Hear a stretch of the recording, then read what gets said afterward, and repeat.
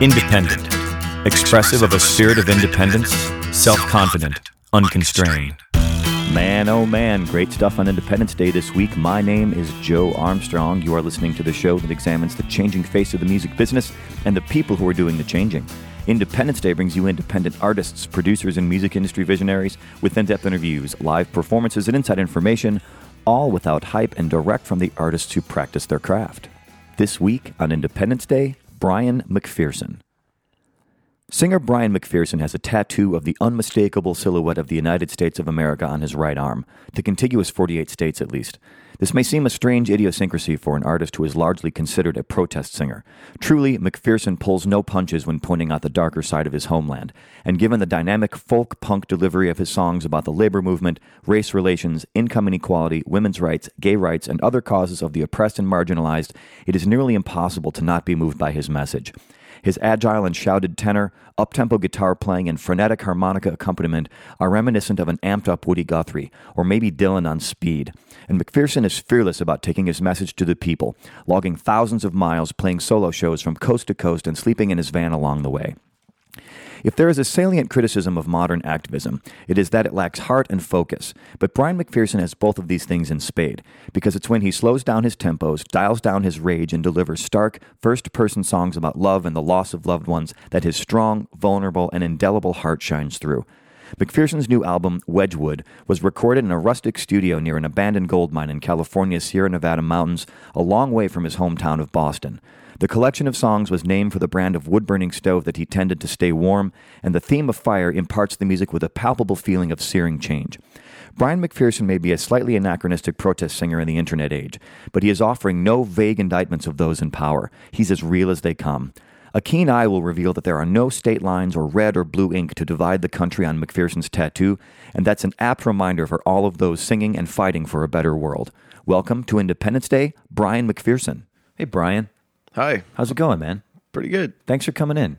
Thanks for having me. I appreciate it, man. You just got off the road. You've been on the road, I guess you've been off for a couple weeks now, a few weeks. But, man, you still look tired. I am tired. Now, you're the kind of guy, you play, when you tour, you're essentially a solo artist. You don't take musicians out with you. You do everything by yourself. Right. And like in that, we kind of share something similar in that regard, is that when I do this show, I'm doing the entire thing by myself. So I totally get what it's like. Right. Like, walk me through the experience of being you, like, on the road, because you're driving, you're playing. Are you booking yourself too? Are you doing social media stuff? Like, tell me about your cottage industry to get us started here. So, I mean, there's a couple. I just did a tour in Europe and a tour in the United States. And in Europe, we had a driver. So that was the first time that I haven't had to drive. Yeah, and it was like so relaxing. I could fall asleep at night. So it was a little bit easier. In the States here, which I've toured for 3 years pretty consistently, the average day, I'll drive between 4 and sometimes 10 hours to get to a gig, depending. And then it's you jump out of the van. I try to get 20 minutes of nap/meditation. Right. I recently did that. I drove from Salt Lake City to Colfax, California, and that was about 10 hours. I just jumped out of the van, just like laid on the ground. Because I'm like, I got to just get out of van maniac driving to get to the gig tour mode into like some sort of... So you're in a van? I have a van, yeah. Okay, so out of curiosity, this is kind of like a mechanics question, but if you're solo, why aren't you in a car? Like, are you in a van just so you have more space so you can crash in the van if necessary? I got a van because I've done a lot of sleeping in the van. Okay. I've slept in... if you're looking for a Walmart parking lot to sleep in, you just ask me and I can point you in the right direction. I've slept in about every Walmart parking lot in the United States. Yeah. I did that, and I got a van because I'm just not comfortable going to crash with people that I don't know. Right. And also, when I first started, I didn't really know that many people out in Arizona or wherever else. And I also didn't make enough money to, get a motel room. Right, so if you play some gig in New Mexico and they toss you $50, like that's going in the gas tank. Totally. You sell a couple records, there you go, you can get to the next place. But if you got to pay for a motel, like you're just not going to get to Albuquerque. You're done. Totally. Well, that's the thing. Steve Earle's got a song called "Hardcore Troubadour," And I'm imagining, I mean, literally a picture of you in the dictionary or encyclopedia next to like hardcore troubadour. Because this is the life that you've been living for several years now. Like you, I mean, respect, man. Respect with a capital R, because Thanks, what you're doing is like the real deal. Like you jumped in with both feet, it seems like, to do this. But your records go back farther than 3 years. So were you just kind of kicking around your hometown, playing songs and doing the thing that all musicians do? And then what was it that made you decide to like jump in and like jump off the cliff and do this full time? Well, it was all a process, like, I was in Boston, and what happened was... Your hometown? Yeah, my hometown. I grew up, born and raised in Boston, and I started playing shows around there, and I made a record, and I played locally, but, it was still in my bubble of my hometown, and for whatever reason, I was kind of like, for some years, I was sort of waiting for things to happen, and I was kind of getting on my feet, too. I had been quite an avid partier, and I fell into the dark world of drugs and alcohol, and I got out of that. And so good for you. And I wrote a bunch of songs about it, and that's when 14 Stories came about, was when I cleaned up my act. And so there was a process of like learning how to live in the world without substances. Right. And so that's what I was not... Touring has been a slow process. As we all know, there's a lot of there's a lot of people drink and use drugs and smoke pot or whatever out there, and that's all well and good. But so it was like a process where I got to a wall where I was like, all right, I've been playing around my hometown. I've played the biggest shows I could play in my hometown. I did like a bunch of shows opening up for Dropkick Murphys in Boston. Is the Paradise still around? Paradise is there. Yeah, I've actually never played the Paradise. Okay. I played everywhere else in Boston though. Yeah. But I played to 5,000 people at the House of Blues opening up for Dropkicks, and I'm like doing this and I'm like, but what's happening next? I didn't really know. So I toured I booked like my first tour out on the West Coast, did California up to Seattle, and I met a friend in Berkeley, and he was like, well, if you're thinking about coming out to California, I'm looking for a roommate. So I was like, there it is. Okay. There's your shot. Had a Goodwill Hunting moment with a friend of mine who was like, you better get on that plane and go, dude. Like, you got to just go. Yeah. So I just put my stuff on the curb, and got on the plane, came out to California.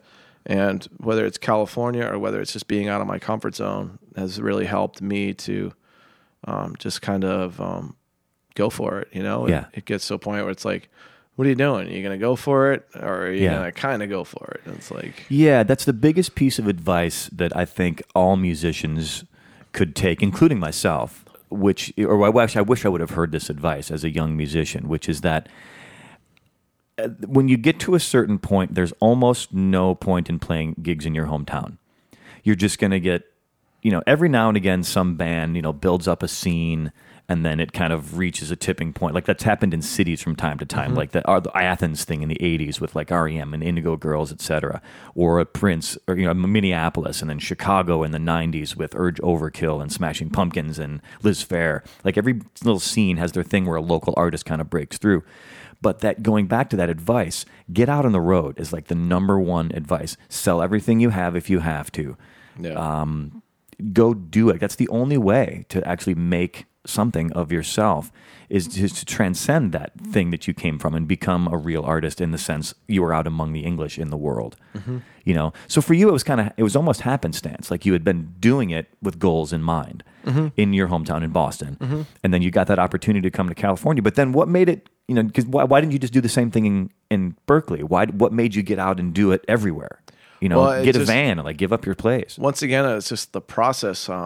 So I got to California, and it was like, okay, now what do I do? I have like $800, So I got a job, and I settled in a little bit, and I wrote songs, which is what I do primarily. I consider myself a songwriter first, and then it was like, well, how am I going to record these songs? I don't have any money, and what am I going to do? And my friend Jeff that I was playing with, his brother is an incredible engineer and producer in the Bay Area, Willie Samuels, and we talked to Willie, and he gave me a pretty good deal. And simultaneously, I got a tax return, and I was like, oh, okay, there's a little bit of money. So I made the record. And then the record sat there. And I was like, well, now what do? I don't know how to put out a record. Right. Like, I mean, I put out a record before with somebody else, with a small label. And I'm like, I don't have the money to press CDs or anything. Right, you know? right. So someone offered me and pressed some CDs. And then it was like, now what do I do? Well, go on the road. How do I do that? Get a van and just book a tour, you know? Yeah. Yeah, it's funny. You see those books like in the bookstore and Amazon, like how to be an indie musician survival guide, those kinds of things. You know, and I'm sure there's good information in there, and those people probably mean well. At least I hope they do.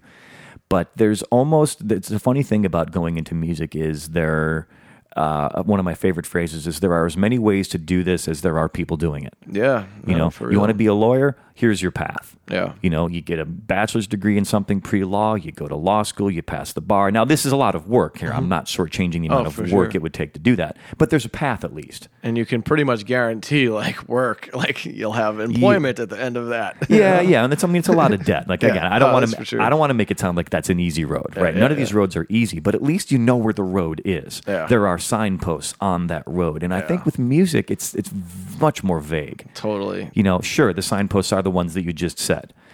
Make a record, go on tour, etc. But like, there's not any way to just go do that. Oh yeah, no, and it is like for me, it's looking for the signs. You know, like I'm like into mysticism. You know, like there's a lot. We're on a strange trip. I'm into it. The universe speaks to me sometimes, and I ask it for signs, and I just. Yeah, you got to have a lot of faith, you know, because you don't know where it's going. I don't know what's going to happen tomorrow with this, you know. I'm just winging it, you know. I'm just doing the next thing. Totally. I'm talking with Bryan McPherson. He's a hardcore troubadour. I would loosely call you kind of a, I don't know, hardcore folk singer of some kind, because protest music is loosely what you do. I think I would call it, you know, kind of in the tradition of Woody Guthrie, lots of other folks doing, you know, the singing about real things. You know, not heartbreak and I kissed a girl and etc. Not that there's anything wrong with those things. Those are all well and good too. But he's got a brand new record just dropped a couple months ago. It's called Wedgewood. Let's hear a track from that. This is the track Born on a Highway. Bryan McPherson. We're going to talk some more with him when we get back after this.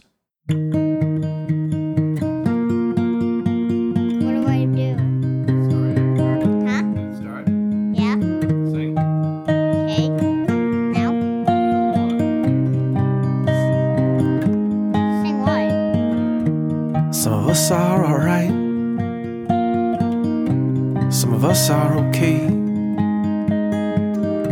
Some of us are the night. Some of us are afraid. Some of us come to run. Some of us come to play. Some of us are all heart. And some are decay. Born on a highway.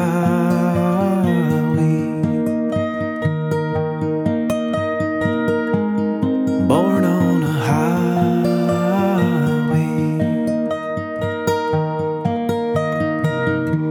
She came to this world with her fists in the air, in the middle of Kansas, in the middle of somewhere. But every day she had to get out. Some of us come lost, gotta get found. Born on a highway.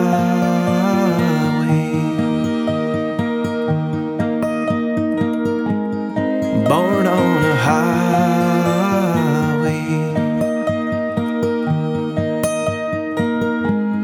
Born on a highway.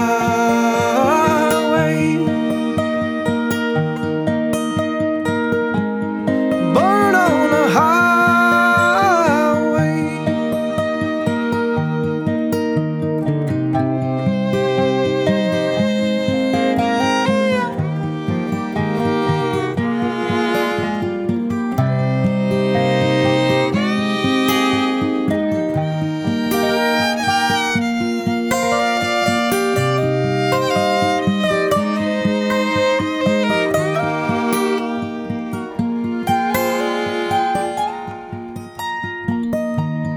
here I stand,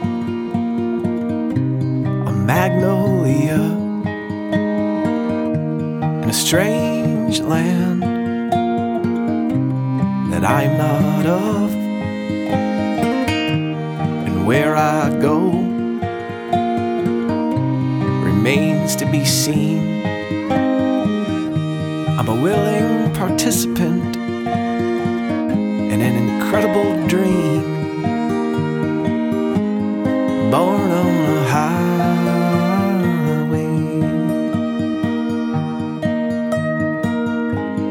born on a highway,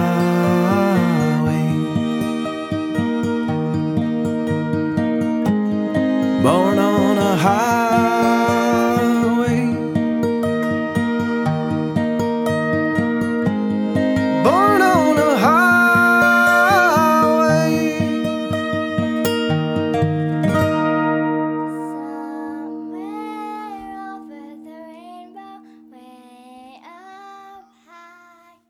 My name is Joe Armstrong. You are listening to Independence Day. Thank you very much for doing so. Happy summer. God, I love this time of year. Yeah. Even in California, I love this time of year, the long days.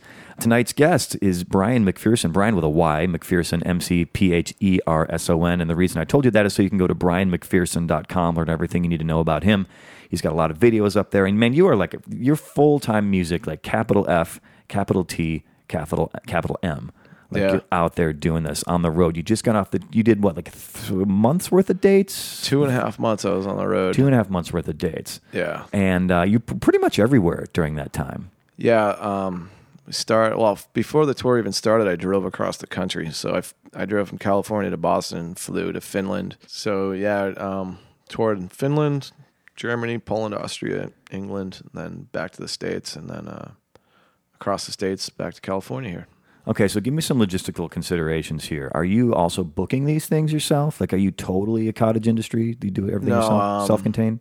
I was. The European tour, I toured with a woman named Louise Distress, and she does a folk punk thing over there, and she, her booking agency set up the shows over there, so that was like, turnkey, that makes it easy.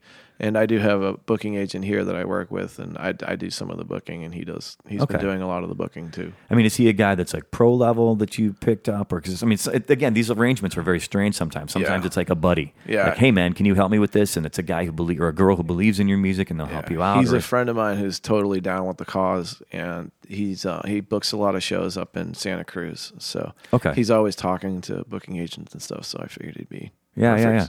So. Yeah, exactly. So, and then does he, with this, this is mechanics, I don't need like specific numbers, but do you give him like a cut, like a percentage, like a straight up percentage? Yep. Okay. Mm-hmm.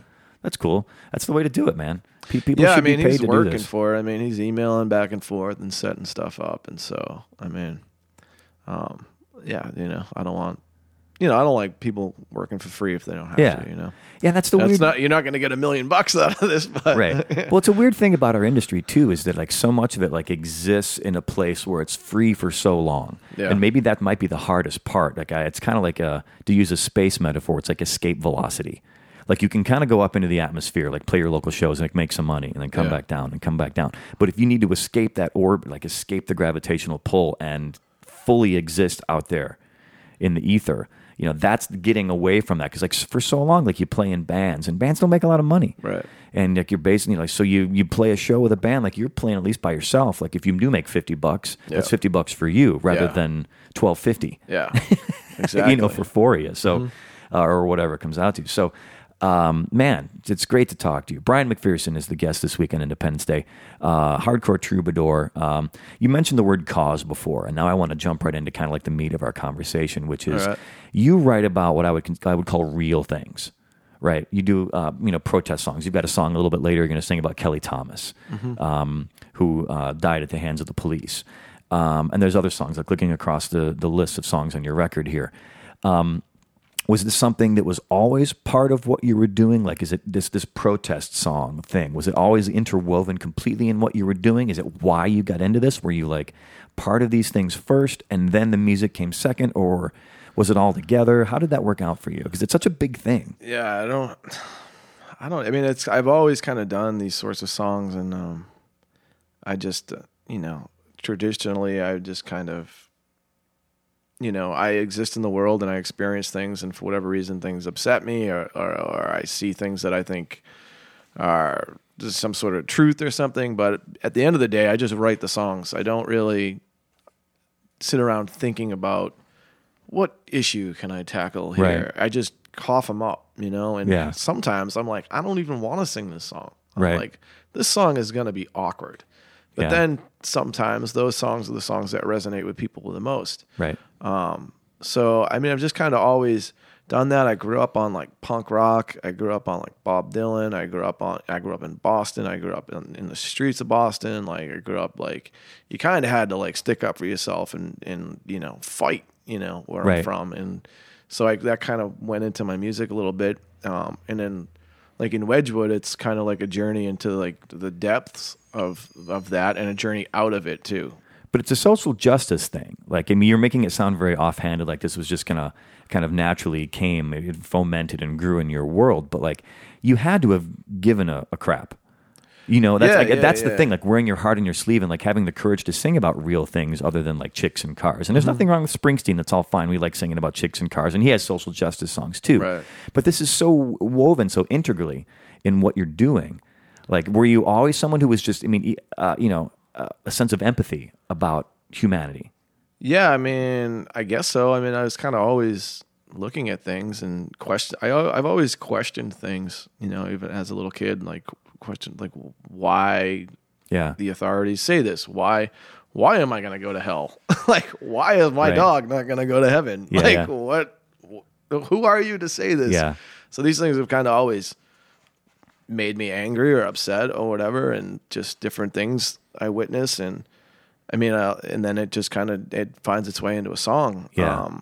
And so I just, like anyone else, any other artist, I just live an experience in the world. And I don't know, I'm drawn to some things, and I think music is powerful and can affect change. And, as an artist, I think it's important when people relate to it, that at least helps them get through their day. Like, say if they're really upset about something and then I sing a song about it and they're like, yeah, like now I know that feeling in my gut, that depressing cloud hanging over my head today that I couldn't quite put my finger on. This is like sort of like liberated me through that, because you've seen that too. And like, it's coming at me in this music, and it's like, yes, that is like this true thing that, I mean, that is kind of the beauty of music, whether it's you're singing about a broken heart or a broken system or whatever it is. Yeah.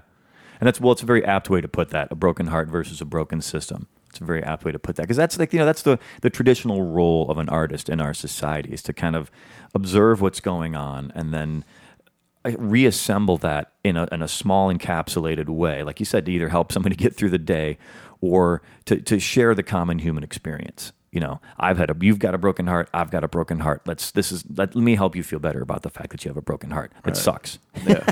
Yep. And you can apply that to anything. So let's play a song here to kind of get into this idea, like this first song here, Dark Hearts. Tell me what this is about, because I think I know what I think it's about, but I want you to. This song, Dark Hearts, I mean, I wrote it a couple of years ago, but it's about probably 10 years ago. Or longer. It's just about my misspent youth and some of my old friends and where they ended up and the type of people that we are. And, it's basically about like running around in the streets, like doing drugs and selling drugs and just being a person with who's involved in a darker sort of reality with a darker sort of soul. And then it's also about coming out of that and finding the light and, living a life after the storm, Yeah, exactly. All right, Bryan McPherson, looking forward to hear this. Dark Hearts on Independence Day.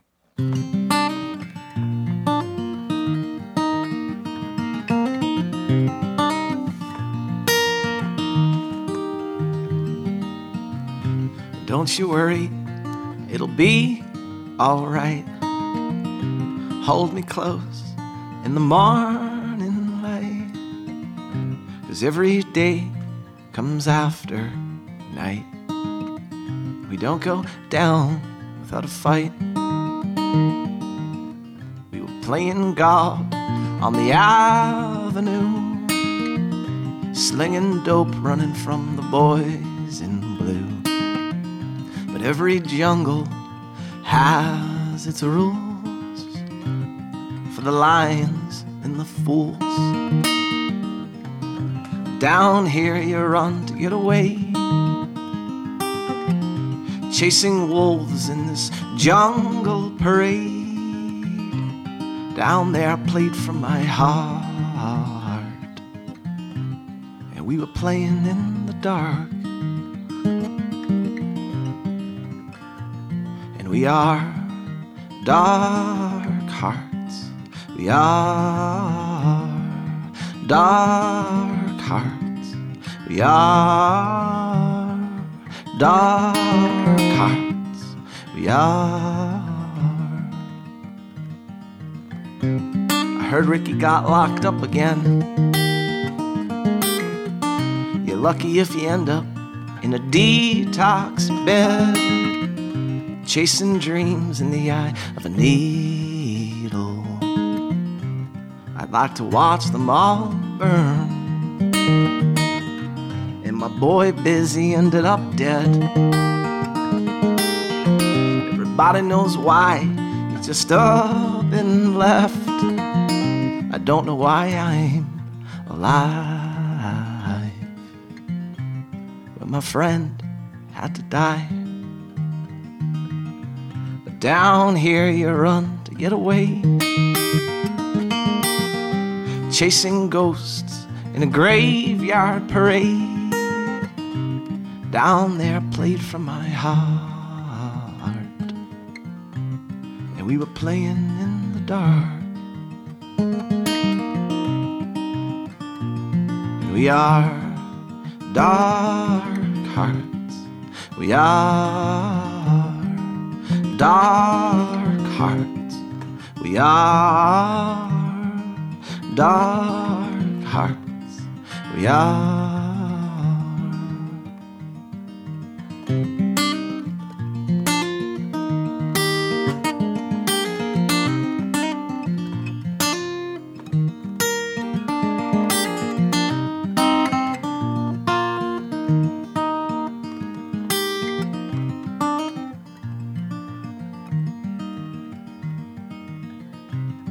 Them days never coming back. I see him now in the smokestacks. The tree is gone and the sky is cracked, and we were singing in the black. We were all playing this silly game, running riot on a red line train, running right into the pain, 'cause we were running from the rain. And I don't think I'll ever get away, chasing hope in a basement parade. Down there I played from my heart, and we were playing in the dark. We are dark hearts. We are dark hearts. We are dark hearts. We are.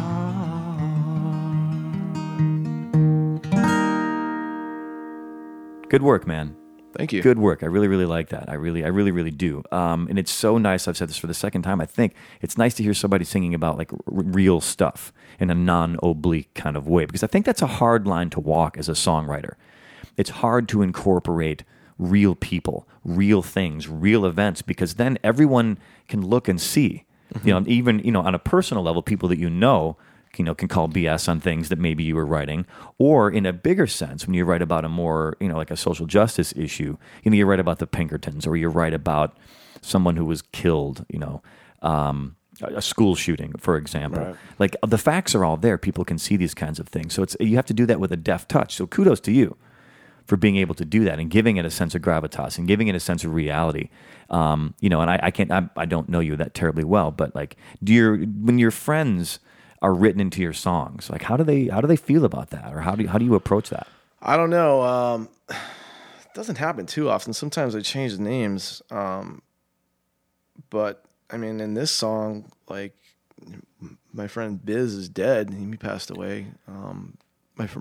And I don't know where Ricky is. I don't think he'd be too upset. But, yeah. Whatever, it's all good. I mean, I still consider those guys, really good friends of mine. So yeah, and well, that's what it gives it that sense of realism. We talk about this came up a few shows ago, like Steve Earle when he's writing about drugs or being in jail. Like he did drugs and he was in jail.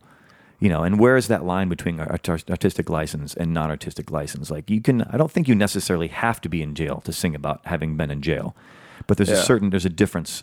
In the writing. It's like anything. Like people can think about things all day, but until you go and have direct experience and like walk through something, you really don't know. Like that's with what's happening in the world now is like a lot of people. Oh, I don't need to go to the Grand Canyon. I looked at it on YouTube and it looks cool, but I don't need to go there. I don't need to go to the show because I listened to the record and but having the direct experience and, like that's where the real truth of an experience is. Right. It's like nothing worse than like getting advice from someone who's thought about something, it's like, right. I'm glad you've thought about it. I've lived it. I think I have a little more perspective on that. And we can't really identify, it's difficult. It's one thing. It's easier to think about something. Yeah. Well, I think the internet has made us all feel, or not all of us, it's made a lot of us feel like we're experts in everything. Yeah. But I think there's a very, very keen difference, a very important distinction between knowing the answer to a question or knowing a situation and knowing where to find the answer to that question. Or having been to the Grand Canyon, having seen pictures of the Grand Canyon, or maybe it's a drone flyover, which looks amazing, but it's still not the same thing. And sometimes there's two right answers to the same question. Everyone has their own truth. Right. Just because I have my truth doesn't mean it's not different from your truth, and maybe we can figure out how to make it all work together. That's great of you, man. I like that. I love that perspective. Talk to me a little bit about in your press materials. It talks about the Occupy movement, right? Which is something that I imagine is fertile territory for the kind of music that you do. Yeah. Like, how involved? First of all, how great to see people giving a crap. Yeah, about stuff in our age of apathy. Mm-hmm. How were you there at the beginning of this? Were you like, how involved are you in this? Yeah, I mean, I was involved. I was touring around California, and my girlfriend was like, "Oh, there's like this thing happening on Wall Street where these people are like camping out and like they're like, giving the government a bunch of crap." And I was like, "Wow, sounds really cool." And I had just recorded "American Boy, American Girl," which is a lot of political type protest songs and other songs. But I was living in Berkeley and Oakland happened. And so I went down there on like the first day and I was just like, I need to like sing these songs for these people because this is what they're talking about. This is what I'm singing about. Like we need to do this. So I just started to go down there. We were doing a lot of shows in the courtyard right in front of City Hall. Very DIY, but it was an amazing time. Like that was in the beginning of Occupy Oakland. It was an incredible thing to witness. It was kind of, you're witnessing a revolution from the beginning. There was like a deconstruction of society, but then at the same time they were reconstructing society. So there was a little library and there was a little this and there was a little that. And then you saw where all these things come from. But anyways, we did shows and had Amanda Palmer came down. We did a show with Amanda Palmer. I played right after Michael Moore spoke. That was that's pretty cool. Did you get to meet him? No, I did not get to meet him. He did walk by me though. There was just like a mob of people surrounding him, like it was really crazy. It was a crazy time. So it was very inspiring to just be around such a climate of people caring and doing something, whether it's just, voicing these things that they see or taking to the streets, So one of the criticisms of the Occupy movement was that you are standing against something but not for something. But you were there kind of at the heart of this kind of thing, right? I mean, some people said it's a bunch of dirty hippies who don't have jobs. They can afford to go out and hang around in courthouses and hang around and occupy things. It's kind of a passive way to do this. But, Gandhi himself, or Thoreau or any of these people like this, this passive way of making change done. But, how do you answer the critics of the Occupy movement? You were there, you were playing with this part of thing. But what was real about it and what was bad about it? I mean, I don't know. It's just kind of like, well, what have you done lately? I think before you can solve a problem, you need to acknowledge that there is a problem. And what was happening before Occupy was a lot of people were not acknowledging that there was a problem. People weren't acknowledging that they've been screwed over. And what Occupy did was draw attention to that. It was like, hey, this is messed up. We've been screwed over. And so now the 99% thing is what you're talking about, right? Yeah, the bailout of the banks, and the practices on Wall Street, and Wall Street in bed with the president and the government and the whole. It's basically like fascism. So people are protesting that, like, this is a land of the people. This is a land of democracy. This is not like that these are the images that we all have, but this is not what actually happens in the process. And then you have the haters on the sidelines who kind of like, oh yeah, I kind of dig it. I get by. Like, I don't see how. What are you complaining about? Like, I have everything that I need, and right. That. Just the hater mentality. If you're anyone who does something, there's always going to be haters on the sidelines criticizing you or act like, why are you doing that? Right. Whether it's pursuing your dream or whether it's saying, hey, this is messed up. We need to do something about this. Yeah. Well, I think there's an analogy I like to use, which is that it's harder to build something than it is to tear something down. No, that's true. Right? I mean, building something, whether it's a human being, it takes 9 months to create a human being. And then from there, you could argue that it takes 18 to 75 years to actually complete the human being, right? Mm-hmm. A tree, you plant a tree, even a fast-growing tree, a pine tree, takes 10 years to reach any substantive height. A song, building a song, it's easy to sit back and criticize, hey, your song sucks. Well, hey, dude. You go write a song. Write a song. Write a good song. Write a great song. Yeah. It's easy to be a critic. Exactly. So that kind of ties into this kind of thing. But what was the end of the Occupy movement? Because it kind of came as a crest and then it kind of broke and went away. Like, what were the problems inherent with this kind of thing? Because, it seems like it did good for a while, or maybe not. Yeah, I don't know. You tell me. I can't speak for the whole movement, but from my perspective, it just seemed like, for one, there was just a total smear campaign. Like the mass media was just creating their own version of events going on. So, say 50,000 people shut down the port in Oakland. 5,000 people shut down the port in Oakland. Right. They just minimized things, and they would just, So there was that happening. But there was also it kind of got to a point where it was like, well, where does this go now? Like we pointed out these problems, we're gathering, and but what do we do now? And also, I think one of the greatest things about it was that it was leaderless, but also one of its biggest failings was that I think it was leaderless. At the end of the day, people look for a leader or a leaders or someone. Well, that's the problem is we all can't talk at once. Everyone's talking and not a lot of action. But also, because it was so open and free, it did towards the end, there was a negative element, there was people, dealing drugs, and there was shady elements of people, just a negative energy. And then I started to witness oh, well, this guy's harassing this girl over here. So these other two guys go and they physically take him and remove him. And I'm like, oh, that's how the police force happened, because you have right. these things. You can't. You have these things in society when people get together that you need police, but you don't need them to kill you. Right. You need them to police people, and they are public servants. And so, we need a library, so they built a library. We need electricity, so someone rode a bike to create electricity. So you saw the dismantling of the system and then the rebuilding of the system. And I think that's what America is. It was founded on a revolution. It was founded on dismantling the system and rebuilding it. And there were certain things in there to allow you to have a revolution when the time came, because it was inevitable that everything would get corrupted again. Right. It's just an inevitable thing. And the forefathers and mothers saw that, and that's why America became America, and that's also why they're trying to dismantle all of this behind the scenes with taking away your rights. Yeah, well, it's any institution has institutional problems, and corruption is part of that. It's why I would argue that both communism and capitalism don't really work in their pure forms. Right. Nothing works functionally like that, because every single system will be exploited by the people within and without that system. You look at, let's just use Obamacare as an example, right? It's kind of a crappy bill in a way. A single payer system is really the only thing that's going to actually help people stay healthy in a way. At least that's my opinion. I'm going on record and saying that. But that's unrealistic in our current political environment. Our political wheels were built to... They're coming to get us, man. The political wheels were meant to turn slowly so that radicals couldn't change things too fast. But change is also necessary. Change is a part of this. But to tie it back in, we have a situation where, in the Occupy movement, now it's become an institution, like it or not.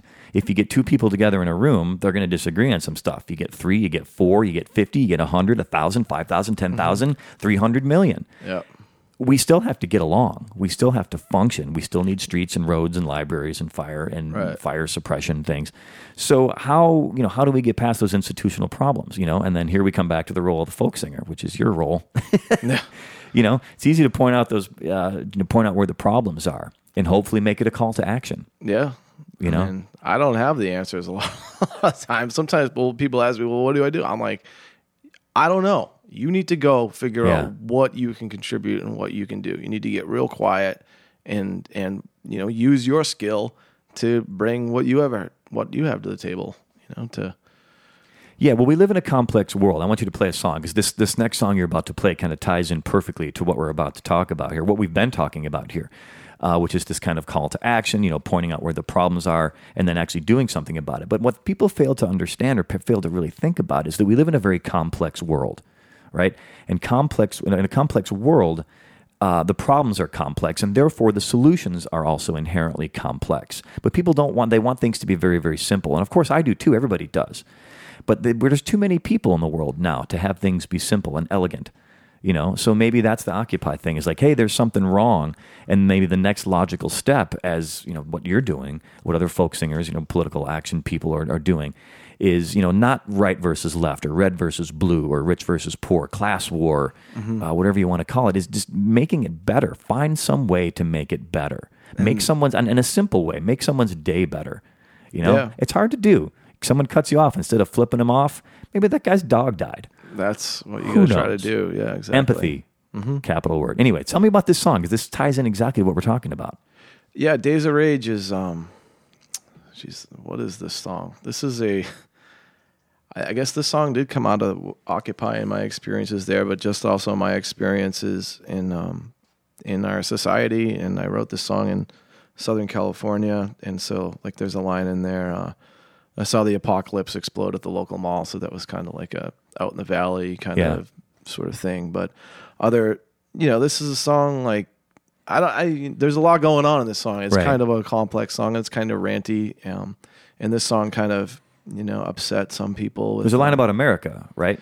Yeah, the line is calling America the homeland. Kind of reminds me of the Nazis, and that someone went on a very big tirade on the internet about that line. Oh, really? A tirade on the internet? Shocking. And the United States has not, killed a bunch of people in America.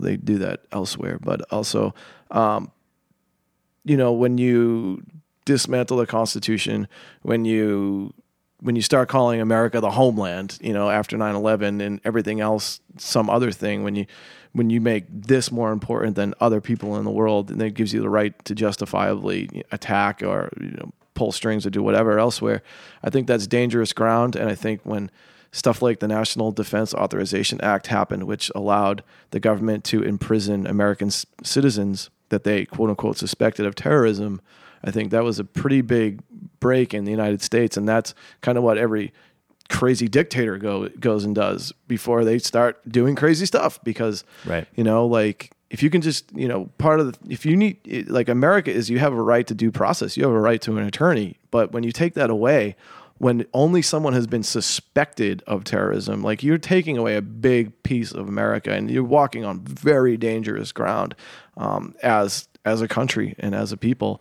So that's where that line came from, and I apologize to anyone who's offended by it, but it's a reactionary line, like my music is reactionary. I sing from the gut. I don't sit around and think about it. You can sit around and think about it when you write your little blog or whatever. I don't have that luxury. I'm an artist. I just throw it out there, and I don't take it back. And I stand by that line. I'm not sure an apology is necessary. Yeah, I mean, I don't think so either. I'm not, so I'm not going to do it. Thank you. Yeah, well, go ahead and rescind that apology. I mean, you do what you do. I mean, someone has to call people out on their nonsense. Yeah. And honestly, and some musicians do things to shock people just to get attention. But I think your bona fides, your resume is, it's legit, right? The things that you're calling out are actual problems. You're not the only one who feels this way. So, you're giving voice to a lot of other people by saying, hey, that sucks, right? And the next thing is the call to action. We'll talk a little more about that when we come back after this song. So this is Bryan McPherson. Such an honor to have him on the show tonight. He's Boston originally, I'm not saying they were based in Boston, but you're from Boston originally, kind of California guy now. Bred. But you spend as much time on the road as you do anywhere else. So Bryan McPherson with a protest song on Independence Day. The song's called Days of Rage. I've seen Jesus in a Skid Row bum. I saw Buddha up on Highway 1. I've seen Muhammad on the run. So I took 7,000 Hindu gods, 'cause I could pick one. And I've seen David Koresh burning down. I've seen London Bridge in Newtown. People in the streets with fog in their eyes and freedom reach for blinded skies.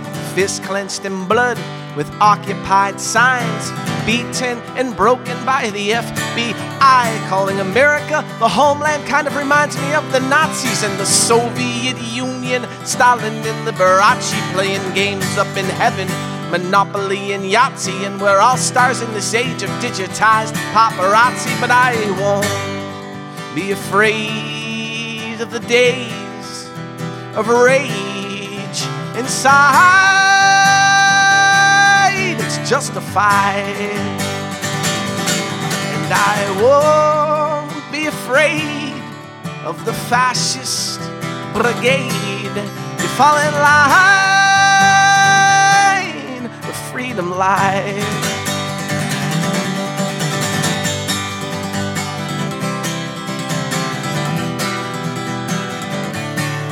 I seen the apocalypse explode at the local mall with Ken and Barbie people dolls, melting in plastic with bubbling skies. Microwave revolution, American pie. Thanksgiving was robbed for Christmas songs of dollar, but Thanksgiving was just a song to cover up the slaughter. So I really can't complain to Liberty's daughter. She's been kidnapped on a train from yesterday to tomorrow, but I won't be afraid of the days of rage inside. It's justified. And I won't be afraid of the fascist brigade. You fall in line, freedom lies.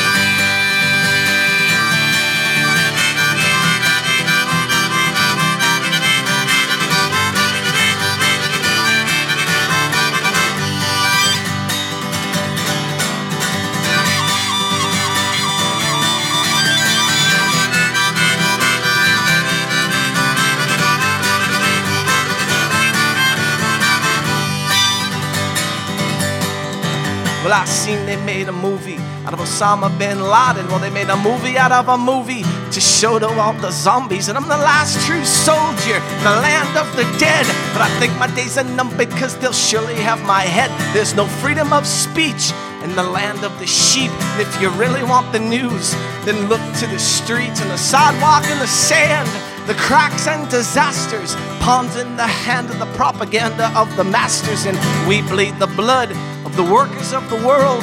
We toil and labor and hand over the pearls. In a broken system, the snake will eat itself.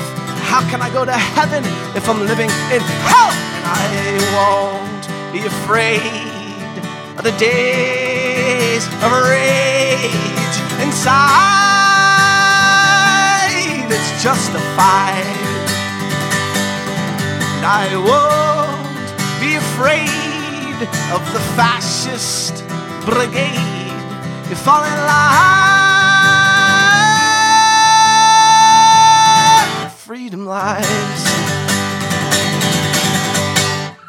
That is good stuff. My name is Joe Armstrong. You are listening to Independence Day. This week's guest, Bryan McPherson, Bryan McPherson, PMCPHERSON.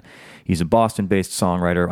I keep saying that. Not Boston-based, but you're from Boston. Boston bred. California-based now, but you kind of live out on the road doing your thing, doing a lot of protest songs, a lot of social justice songs. But these are topics that are very dear to my heart. So thank you for doing that. On behalf of me, when you're out there and you're doing those long drives, man, thank you for like being a foot soldier for like what I would consider to be the righteous way in the United States. So appreciate it. Keep doing it. It's good stuff.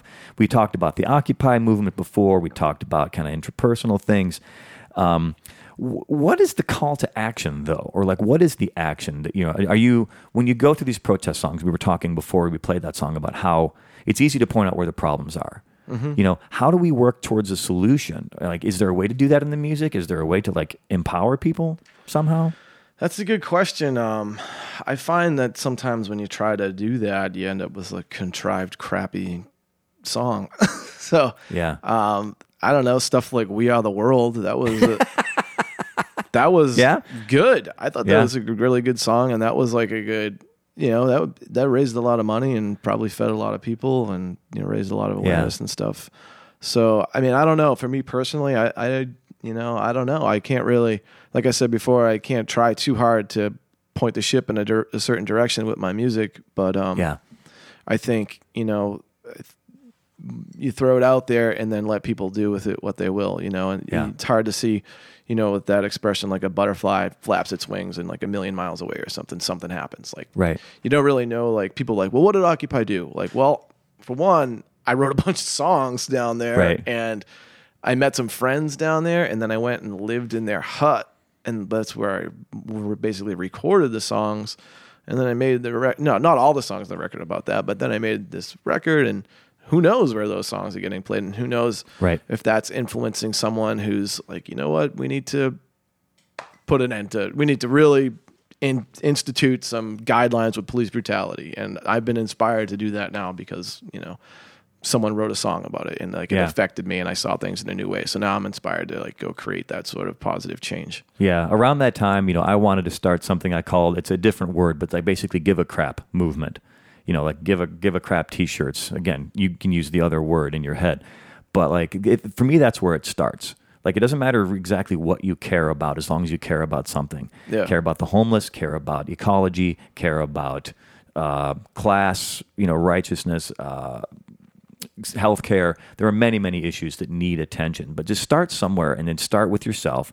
There's that whole phrase, think globally, act locally, right? Mm-hmm. Think in terms of we. Who are we? Who is we? That echoes your point from before about America, because I see you have a tattoo of the United States, at least the contiguous 48 on your arm. Alaska and Hawaii can go do what they will, but maybe I'll add them once I go there. Yeah, exactly. But who is we? Is we in California? Is we here in Glendale, Los Angeles? Is we the United States? Is we the Western Hemisphere, the Northern Hemisphere? Is we all, but we is all of us. I think, we is everybody. We is everybody. We is me and you right now. Right. We is me and you and people listening to this later. We is, people they talk to. We is everybody. We is people we see on the street, people we go to the post office. Yeah, so don't be a jerk and give a crap about something and do something fundamentals, about it. Right? Yeah, do something about it. Anyway, so we've talked a lot about those kinds of heavy, weighty topics. I love that stuff, though. It's such good conversation. Let's kind of backtrack just a little bit, talk a little bit more about you, the process of making Wedgewood, this new record that just came out a couple months ago. It's still brand new as far as anybody's concerned. You did kind of an interesting thing to record this, if I've got this right. You recorded this pretty isolated, right? Yeah, it was fairly isolated up in the Sierra foothills of the Sierras up in Colfax, California, and Grass Valley. It's kind of a hippie town up there. Now, I didn't consciously say, let me go stay in this hut on my friend's property and I'll do this rustic sort of record. Yeah, the Bon Iver, Justin Vernon kind of thing. I mean, that's cool, but it was more like, I just finished this tour. I'm down in Southern California. I don't know what I'm doing. And my friends were like, hey, you can come stay here for a little while if you want. I'm like, cool, that'd be perfect. I can just kind of gather my thoughts. And then I had a budget to make the record, and I was up there, and I was like, well, I'm just going to start working out the record. So I started banging it out and found a studio up there. And it just kind of happened organically, but it did have its own vibe. I think it sounds like a folky kind of radically mountain kind of record. Yeah. Okay. I mean, I love it up there. I mean, if I could, I would live in a tent in the Sierras for the rest of my days and probably be perfectly happy if I could get away with that. Yeah, I like the mountains too. It's very nice, but I start to get claustrophobic because I was born on the coast, so I start to miss the ocean a little bit. But it was it was beautiful, fresh air. Yeah. Yeah, just a good vibe up there. No, but there's a gold mine like that ties into this somehow. Like, explain how that's involved. Yeah, that's where the studio was. I was in Colfax, and the gold mine is in Grass Valley. It was on Flying Whale Studios. It's called the Arrowhead Gold Mine. The old Arrowhead Gold Mine. And you actually, when you're driving up to the studio, you drive by an old cart on a rail that like goes into some collapsed tunnel, and yeah, so that, like, the studio is like right on there. It's in this guy's backyard, Bruce Wheelock, and he's got nice gear, good microphones and stuff. So, and it was pretty isolated there as well. Like, no cell phone or anything. Just kind of drink some coffee and just bang out the songs. Yeah. So, how long were you in the Sierras then to do this? Couple months. Yeah, I remember maybe 3 months. Okay. Almost 4 months. Now also speak to me. When you play shows, you're playing solo almost always, right? But there's some other instrumentation on the record. Like, how, when you're a guy that's going to go to do things solo, I mean, are you a person that wants to keep things simple because you are then going to go play them solo? Like, it's intentional that way. I think it's a mix of both. I like what I've always done and do best, I think, is a stripped down, raw sort of thing. But I don't, on a record, I want to, jazz things up a little bit, and collaborate with people to kind of see what suits the song. But that being said, I don't want to go do a whole band and like a million tracks and have this whole huge production and then go out on tour solo, and then people buy the record and they're like, well, what's going on here? Like, right. So I kind of consciously want to represent what I do live at the same time, kind of picking from both worlds. So on this record, I kept it real stripped, but there's violin, there's a horn section here and there, but light accompaniment, no drums and bass or a band or anything. But it's kind of like you just kind of decide what organically works. Like, I guess that was going to be my question is, how do you decide what you are going to include that's not just you? So that's what I was doing in Colfax. I was figuring, like, how do you make a record? Well, you kind of just got to go and bang out the songs and work on them and see like what, like, I'm like, Song from the Moon, like, I totally hear a string section here. I hear a violin there, like, and same thing with Born on a Highway. Like, I hear a violin here. I literally was hearing trumpets in another song. And so it's like these things come about and you kind of like, that's kind of how you produce a record from my perspective. Did you produce it yourself? Yeah. I mean, you just kind of like, well, how do we do this thing? Right. And I just kind of, so some stuff works, some stuff doesn't work. So then I'm like, okay, well, let me call Graham Patzner, who's a fantastic violin player out in Oakland. And I was down in Oakland, coincidentally, after all that. And so I met up with Graham, and we spent like 4 hours in the studio, and he banged out, like, he played violin on Born on a Highway, played violins on Song from the Moon, he played organ on Oh Darlin', like, he played piano on Hearts and Boxcars. Like, he's just a phenomenal musician. So I just try to think of what I hear and want in the song, and then who would do it well. And so that's what I did with the rest of the record too. I know a really good trumpet player, Ron Blake. He played on "Oh Darlin'," and Keith Carnella. He played mandolin on a couple of tunes as well. So, and then it makes it easy when you transfer that to the stage because to echo your point from before, you don't have to worry about the drums that aren't there because they were never there in the first place. It's easier just to translate that and perform those songs live in front of an audience. Yeah, like with Bullets and Blues, which is what I'll play later. There's a horn section on that. But when I play it live, I just kind of like do my own little la-di-da sort of thing, whatever I kind of feel like in lieu of the horn section. So now the last question, and I want you to actually play that song because we got to roll out of here pretty soon, is when you go to approach an audience, right, as a solo artist, and by solo I mean you by yourself, solo. I feel like that's been done a trillion times, and I've done shows like that. It's hard to get people's attention. It's hard to get them to pay attention. Like, what do you do, as an artist to get people into what you're doing as a solo person by yourself with just your voice and a guitar? Well, for one, I am not going to let you ignore me. Like, that's a conclusion I came to a couple of years ago. like I was playing a show in Pasadena before I lived down here, and it came time to play, and like everybody went outside to smoke, and like hardly anybody came back in, and I played, and then they literally turned the house music on while I was playing. I was like, you know what, F this. I jumped down, I ran outside, I just belted out this song and sang it in everybody's face.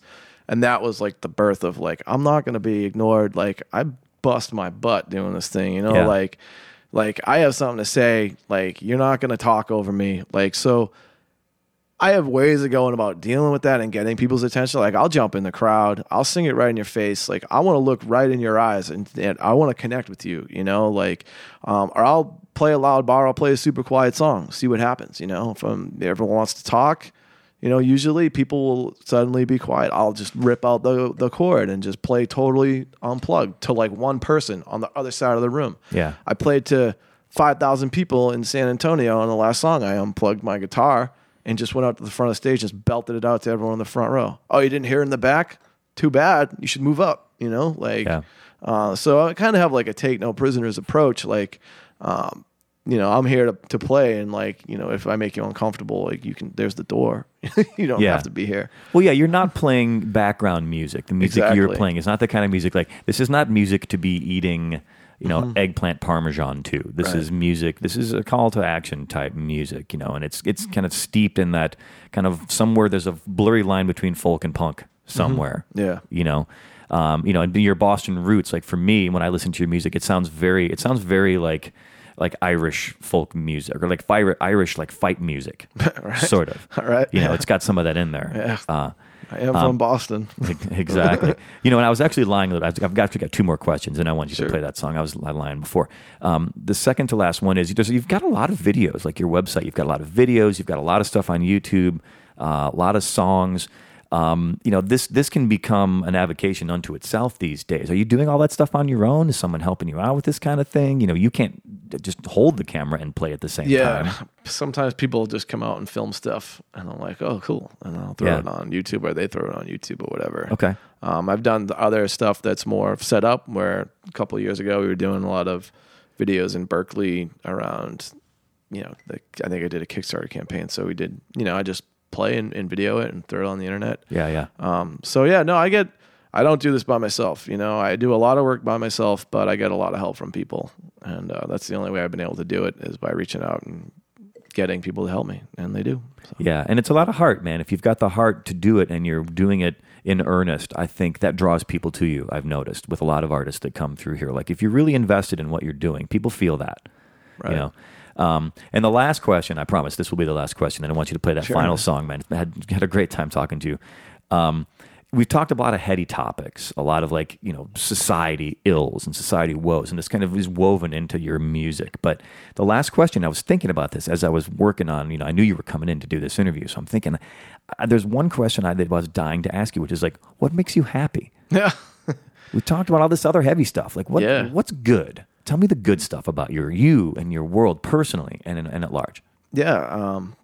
I think what makes me happy is what makes everyone happy. Just like connecting with other people, friends, exercising, you know, going to the beach, spending time with family, stuff like that, you know, just the simple things, you know, going to a movie, you know, just, I got to get right in my own head, you know? So like, what makes me happy is like, you know, thinking of this as helping other people, you know, like getting out of myself and not thinking about what do I need to do for me? How can I get to the next thing? And it's like, well, what can I do for somebody else? And that's how I end up truly happy when I finally stop thinking, you know, the internal ego, and when that shuts up and I can just connect with another person on like on a level outside of any interest or gain or angle or, you know, music business crap, like whatever, you know, just like, let's go get some tacos and like take a walk, you know, got a dog, like a dog always makes me happy. Oh yeah. Like if I see a dog, I'm stoked, you know, like that's good energy, man. Dog is just pure good energy, you know, absolutely. To paraphrase a line from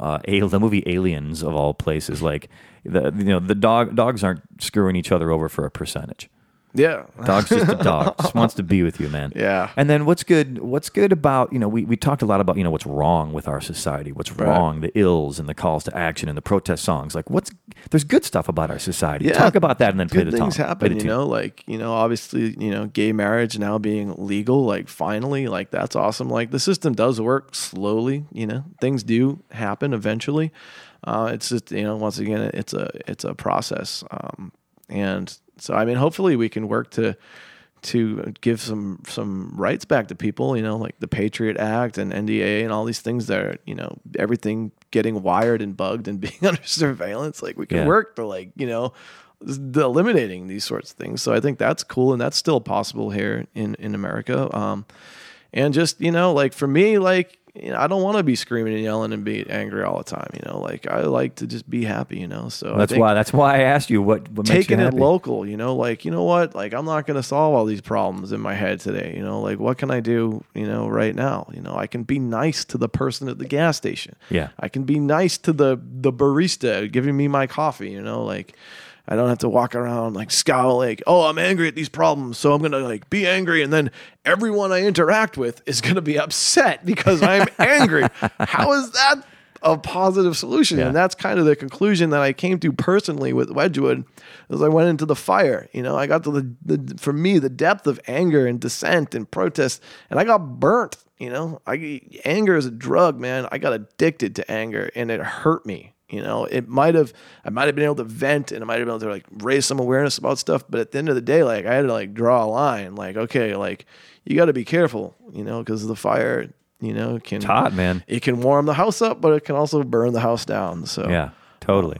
Well, I'm glad, you seem to be in I know you're tired from the tour, but you seem to be in a good place. Yeah. You're making great music. You're out on the road taking it to the people. I am happy. Like I called home the other day. I'm like, yeah, I'm like happy. Like this thing is going well. Like I just toured Europe twice. I just toured the United States. Got a new record out. I'm coming to do this thing here. Like getting to spend the morning singing songs and talking about this stuff that's fantastic. Like I really at the end of the day I have a really cool life right now. I've been able to play music for a little while and not have to work a day job, and I want to keep that going as long as possible. Yeah, but, totally. Yeah, it's really cool. I can't complain. All right, so this last song, tell me just a little bit about it.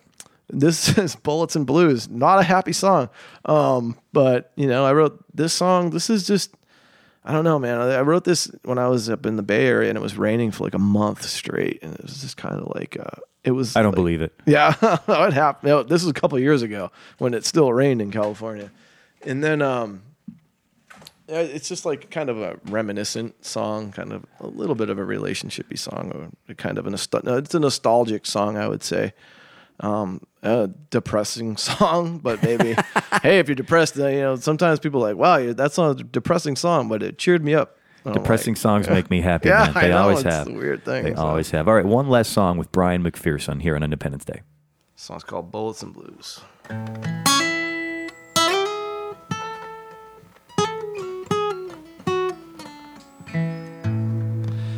Oh, my Lord, oh, my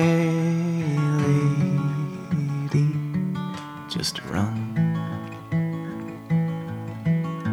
Remember when this was new, and everything we do was fun, living on the run, living on the run. Them days are gone, and so is this song. It's ringing in our ears, but not for long. No, not for long.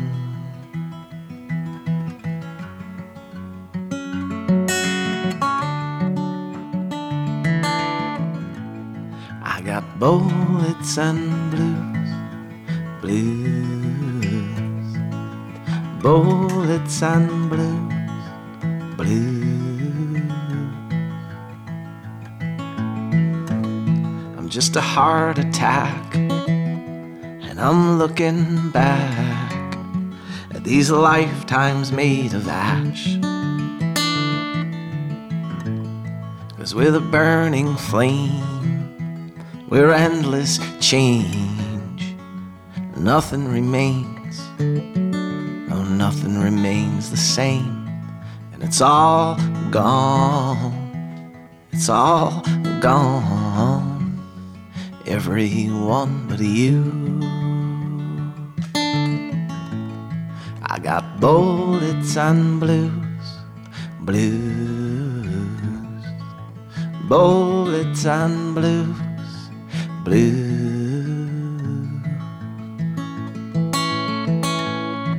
La da da da, la da da da, la da da,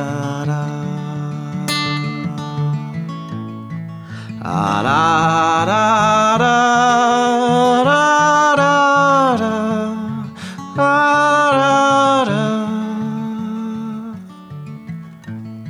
I miss the East Coast. I miss the D train.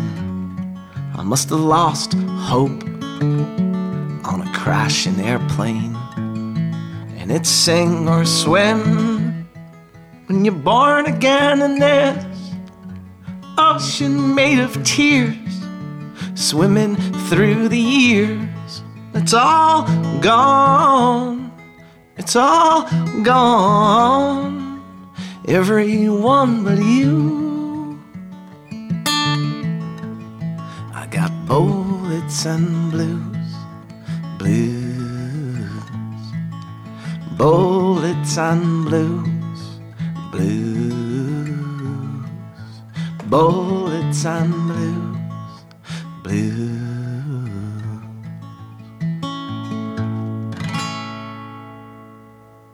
One last time, Bryan McPherson, Bryan with a Y, man. Such a great song. All these songs are great, man. I'm envious of what you get to go out and do and like take. I mean, in a good way. You know, I call it pleasantly jealous. Like, there's got to be a word for happy jealousy. Yeah. You know, like I'm not angry about any of the the things that you get to do. It's fantastic. It's phenomenal. I wish I had more of that in my world. So keep doing it, man. Thanks, man. What you're doing, take it to the people. You know, sing the real stuff from the heart. You know, wear your heart on your sleeve and sing from there. So people can learn about you. BryanMcPherson.com. BryanMcPherson. Also Facebook.com/Bryan.McPherson.music. Instagram Bryan. How do you say? Just say at with Instagram. Do you? At Bryan McP. At Bryan McP, MCP. And also you can follow him on Twitter at Bryan McPherson. So you got the new record. You've got, you're going to rest up a little bit and more dates probably, right?